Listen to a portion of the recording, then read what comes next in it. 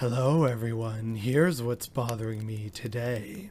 It is both Sunday and Halloween, so I have compiled the scariest and spookiest stories for our enjoyment and our horror on this most hallowed evening. Welcome to the Sunday Sum Up.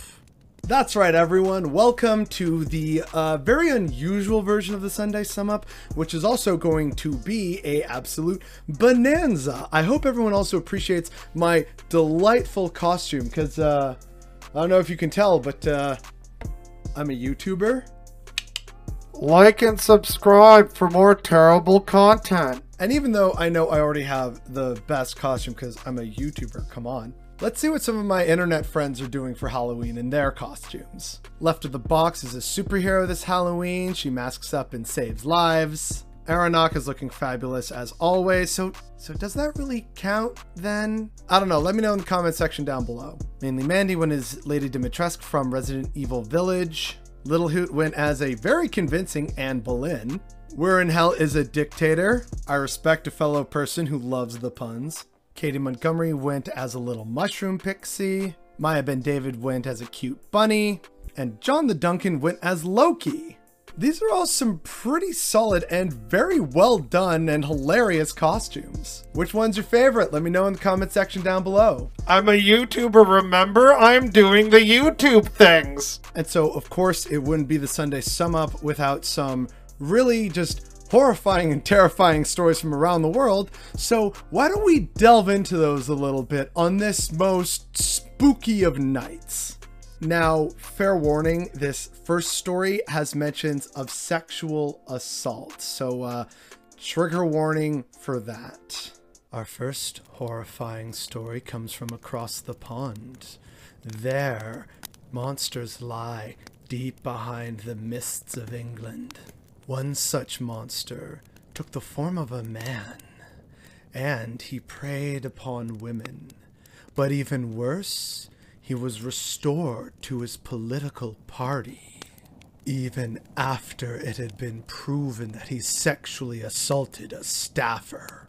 That's right, people. A former Tory MP in Britain named Rob Roberts can rejoin the party even after sexually harassing a staffer. A disgraced Conservative MP will be allowed to rejoin the party on Monday despite an independent investigation finding that he sexually harassed a junior member of staff. Now, while he's he's having his membership restored, but he still isn't having what's known as the whip restored to him, meaning he has to sit as an independent rather than a Conservative or a Tory party MP. But that's still really messed up in that basically after a 3-month suspension, and that suspension was for a very valid and just egregious criminal offense, by the way, this dude is allowed to return to work. What's that thing about like monsters walk among us or something like that?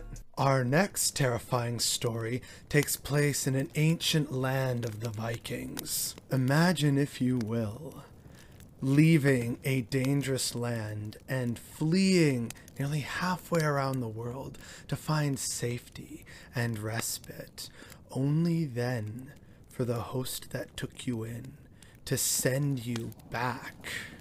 That's right, folks. Supposedly nice and progressive Denmark is actually sending Syrian refugees back to Syria, even though it's not exactly safe for them, either in terms of the status of the country, let alone politically for them to do so.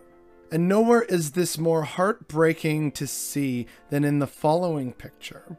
Syrian refugee Asma al-Natur bids farewell to her Danish neighbor after the Danish authorities forced her to leave her home and sent her to deportation camps. You know, the thing about being a refugee is that you may decide to stay in your newfound country out of love for them taking you in and giving you safety and shelter. But no, instead, Denmark has deportation camps where they're sending people in preparation to deport them back to despotic regimes in unsafe countries. Because no, look, see, our refugee settlements were really only meant to be temporary. What do you mean permanent residency? Of course not. I fucking hate this timeline. And as much as the whole background to this is so horrifying, I can't help but, you know, look at that picture and just see her tears, and it's just like, it's all frustrating, but it's also just so sad because you know it doesn't need to happen, right? Like I said, these are all horrifying stories, which I guess means we're on to the next one. Now we move to America, the most terrifying land of all. A true horror story. Imagine, if you will, spending money you don't have to go into a deep debt, and you study, and all the pressures and all the expectations are upon you, and you go and you find that your dormitory has no windows, and it has been deliberately built that way, lest you see any real light and hope for the future. Like, I wish I was making this stuff up, but unfortunately I'm not, and that's the horrifying part. You heard it right, folks. Apparently Warren Buffett's billionaire partner bankrolled a windowless dorm, and it resulted in an architect quitting. Billionaire Charlie Munger is bankrolling the design of a massive dormitory at the University of California, Santa Barbara. The $1.5 billion project comes with a major catch. 94% of the dorm's single occupancy rooms are in the interior of the building and have no windows. So yeah, no wonder the architect quit in protest. Now, here's the thing, right? Yes, there are windows on the building, but those are only for the common areas, which, as you can see, even in the plans here, are relatively small and narrow.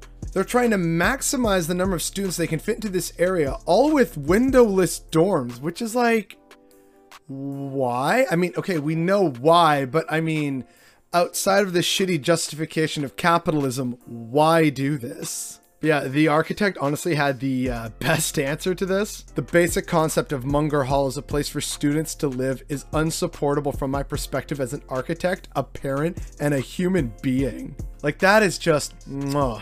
But really, what kind of horrifying world are these people living in where they decide that this is perfectly okay?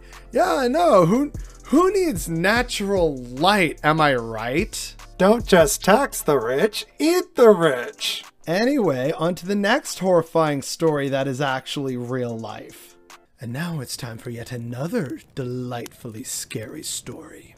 Imagine, if you will, a world, a dark and terrifying world, where up is down and down is up, and secret police are known as undercover cops, and gulags are rebranded as prison labor so that you can slap a Made in America sticker on it. Oligarchs are known falsely as entrepreneurs, and brutal crackdown on dissent is known as riot control and a necessary function of civilized society. Such a horrifying world that would be. Yeah, you ever notice how America seems to have really messed up terminology for what, if they saw happening in other countries, would be more than enough of a call to intervene militarily in their affairs? We don't have a violent secret police, we have undercover cops. That's totally different. Gulags, those are something terrible that only the Soviet Union and communist countries have. We don't have work camps. Instead, we have nice, lovely prison labor, which allows us to stick a Made in America sticker on stuff to make us feel pride in buying American, even though it's basically slave labor.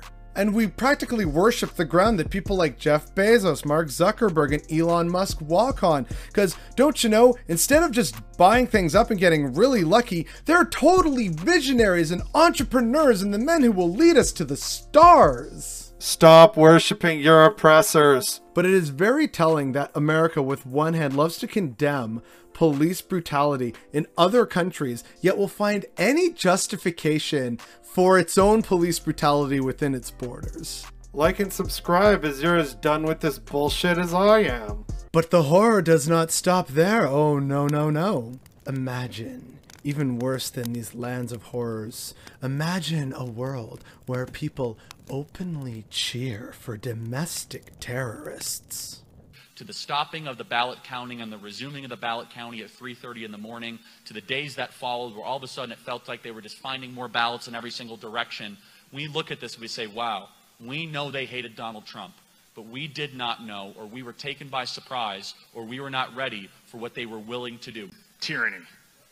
When do we get to use the guns? No, and I'm not. That's not a joke. I'm not saying it like that. I mean, literally, where's the line? How many elections are they going to steal before we kill these people? So no, Now, credit where credit is due. At the end of that clip, you can clearly tell that Charlie Kirk is, he's beginning to push back against that.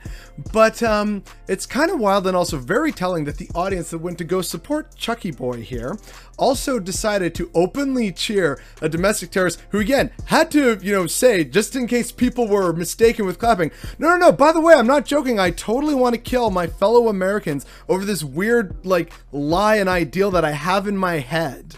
I worry and fear for the future of America. Dude seriously wants to gun down the people who supposedly stole the election. Hello? Dude, give your head a shake. You clearly don't actually believe in democracy. Then again, the media that he consumes more than likely is not the kind of stuff that is friendly to differing opinions. It's just so wild and unfortunate that we are at a point where many, hundreds to thousands, will fill up a room and openly cheer for someone calling for open violence against their fellow Americans because something that they don't like happened. Which, hey, while everyone's here, don't forget to see yesterday's video all about the ways in which this is part of a trend of conservatives increasingly rejecting democracy and the rule of law. We live in the fun timeline. But now, a quick word from our sponsor. Today's video sponsor, as in I'm sponsoring their content, they are in no way sponsoring me, so let's just get that very clear, is 12-Foot Ladder. 12-Foot Ladder is an anti-paywall service which, as the title here shows, show me a 10-foot paywall, I'll show you a 12-foot ladder. 12-Foot Ladder is basically a way to get around any paywall.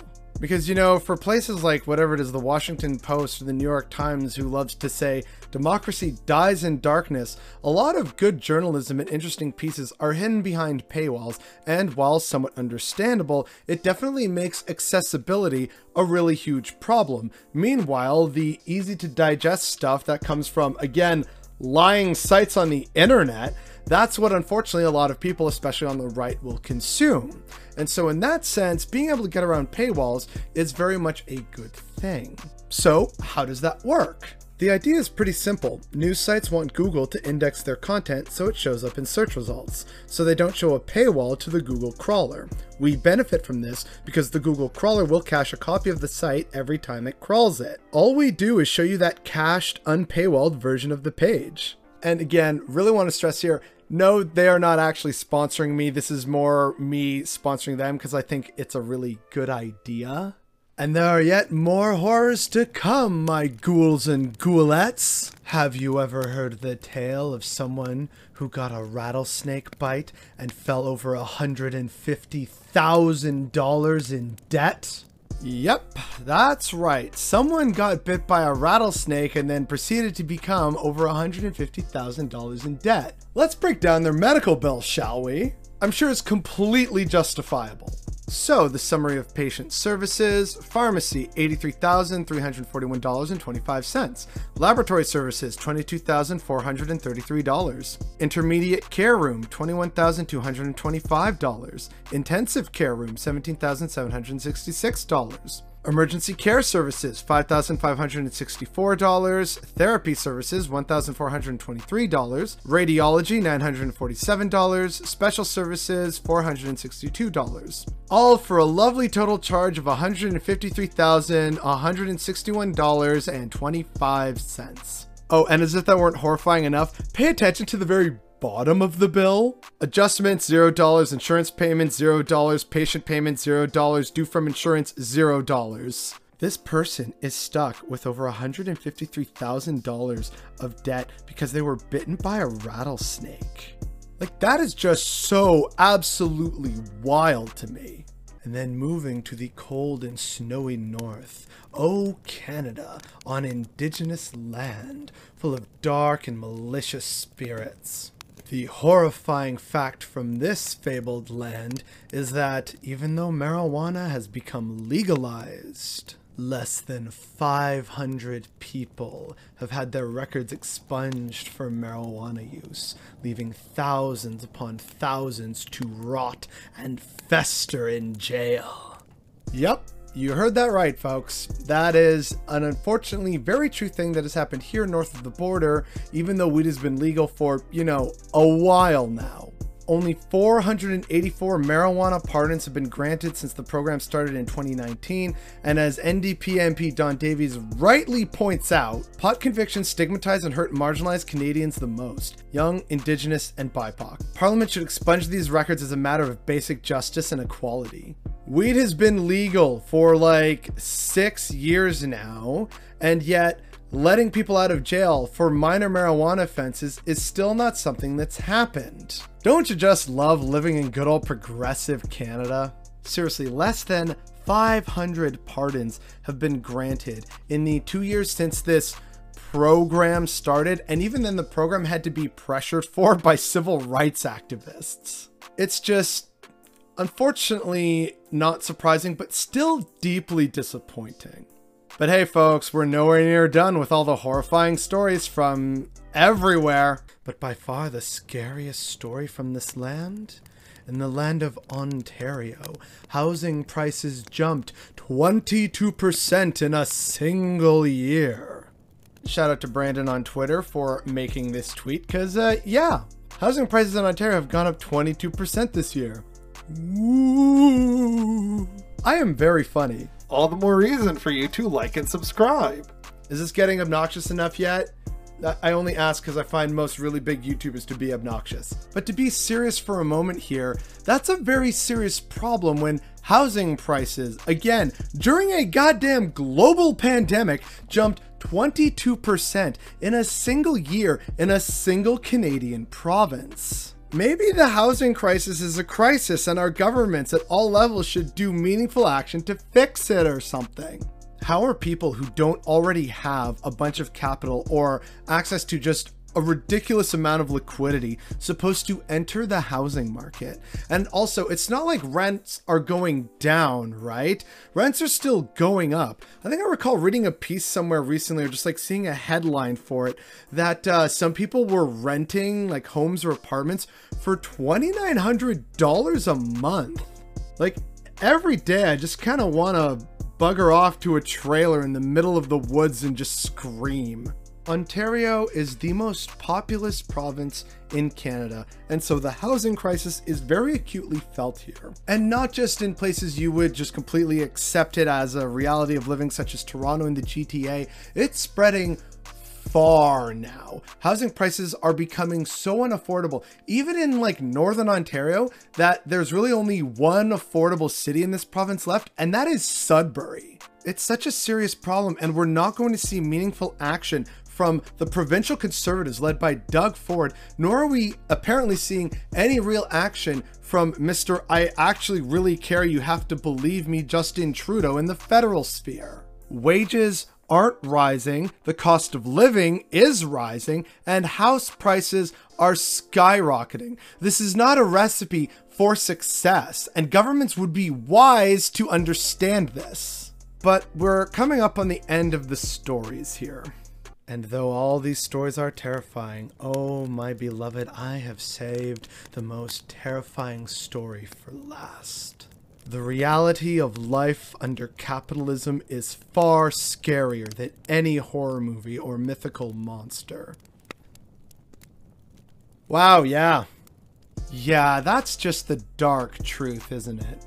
Life under capitalism is far scarier than any movie. And I think that's part of why, for example, Squid Game was so popular and relevant to so many people. We looked at this and saw, oh yeah, wow, no, that's totally a parable for the capitalist exploitation. I totally get it. And then, again, to really hone in on the horrifying reality, there's the creator of Squid Game telling people, let me be clear, this is a parable for capitalist exploitation. And we had conservative chuckle fucks on the internet say, actually, no? Like, excuse me while I scream. Like, it is just so wild to see these people try and defend the indefensible. And I hope that came across in these stories. These were very real stories during a very real week that are affecting very real people. A jackass, a scumbag sexual assaulting jackass got his job back after a pathetic 3-month absence. Even after, again, that was well documented. Sending innocent people to deportation camps to deport them back to countries that are unsafe.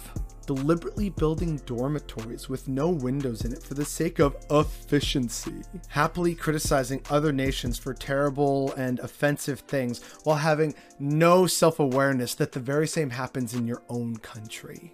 Becoming bankrupt from a snake bite. Legalizing weed and yet keeping thousands upon thousands in prison for marijuana-related offenses. The rising unaffordability of everything and the depression of wages. All these stories and more are actually happening. These are not horror stories that we tell our children to keep them in line. These are very real things affecting very real people. And yet there's still so many who defend this legitimately horrifying system. For all the terrifying and scary stories and video games that we produce, nothing holds a candle to the casually cruel and evil and genuine horror of the capitalist system we are forced to live in and participate in every day. And that is what's bothering me today.